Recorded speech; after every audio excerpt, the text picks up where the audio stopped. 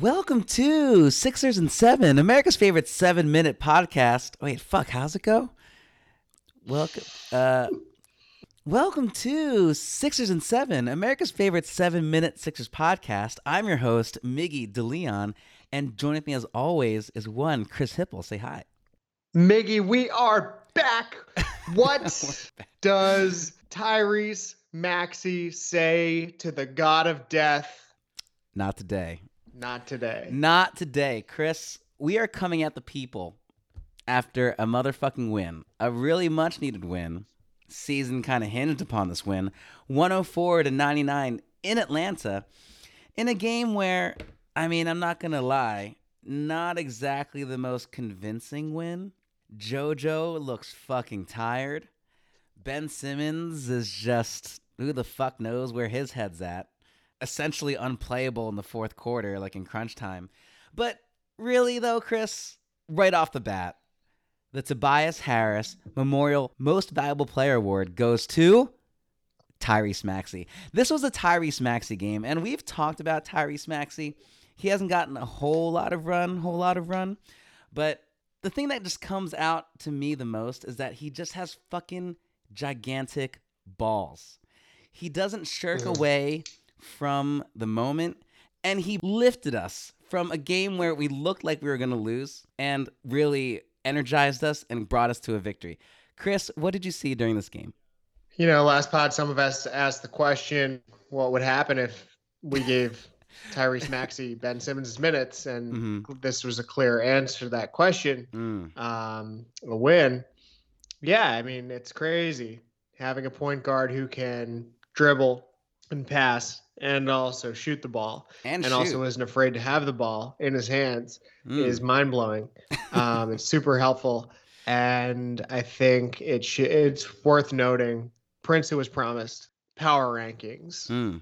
Definitely number one. He's the clear number one. Clear number one. And just the narrative around it, let's never forget. We got this pick from the Orlando Magic via the Oklahoma City Thunder in exchange for one Markelle Fultz. That's how the world works. And also, shout out to Mike Muscala, right? That's right.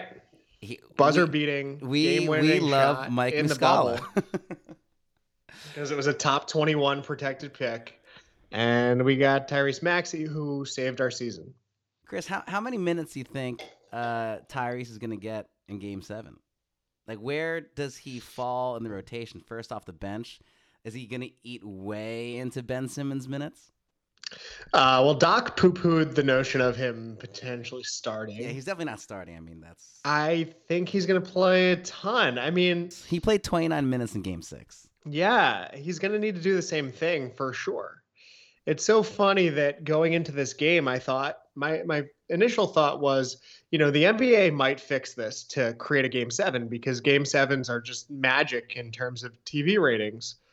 I didn't expect the ultimate 3D chess move by the NBA to create this Game 7 and Sixers victory by getting Ben in foul trouble.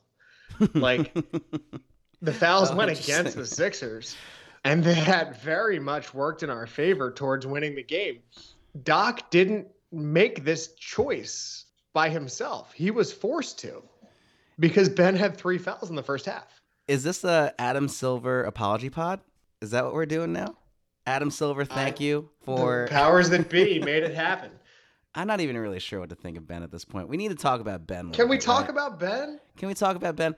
What are we going to do with this guy? I'm at a loss. Like you're more the X's and O's guys on this podcast, and I'm gonna rely on you. I'm so fucking out. Oh, you're out and benching. Like, my thing is, like, I think mentally there's no recovery at this point.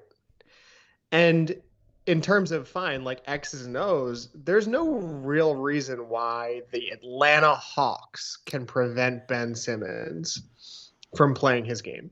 And yet, he is completely out of it. He's become just so passive in so many ways that I just don't really understand, what's going on. Like, this is clearly a case of brain TOS, where he's either just forgotten how to be aggressive and take it to the rack, he forgets that he's 6'10", 250, and like can just like people cannot stay in front of him when he's actually trying to get to the basket in ways that he used to, but he just doesn't anymore. And it's just really odd. Two follow-up questions, mostly X's and O's related. Mm-hmm. Number one, is this Kendall Jenner's fault? Ooh. Number two, are we at all concerned that Tyrese Maxey is going to hook up with Kendall? Chris, we are at the Shake Milton Minute. And I think that's excellent fodder. I think that if this series does not go the way that we want, it is absolutely the Jenners' fault, right? It has to be. Can we talk if this series does turn out right? Opposite of blame pizza, anti-blame pizza. We have to talk about Seth Curry. Oh my gosh. Seth Curry has been lights out. He has been unconscious, and he's shooting 60% from three in this series. Is that good? I think that's good, right? On like 7.5 attempts per game. Like it's mind blowing. Chris, I want to introduce a new segment to the pod, and it's for this pod only. Give me the Maxey minute. The Maxey minute.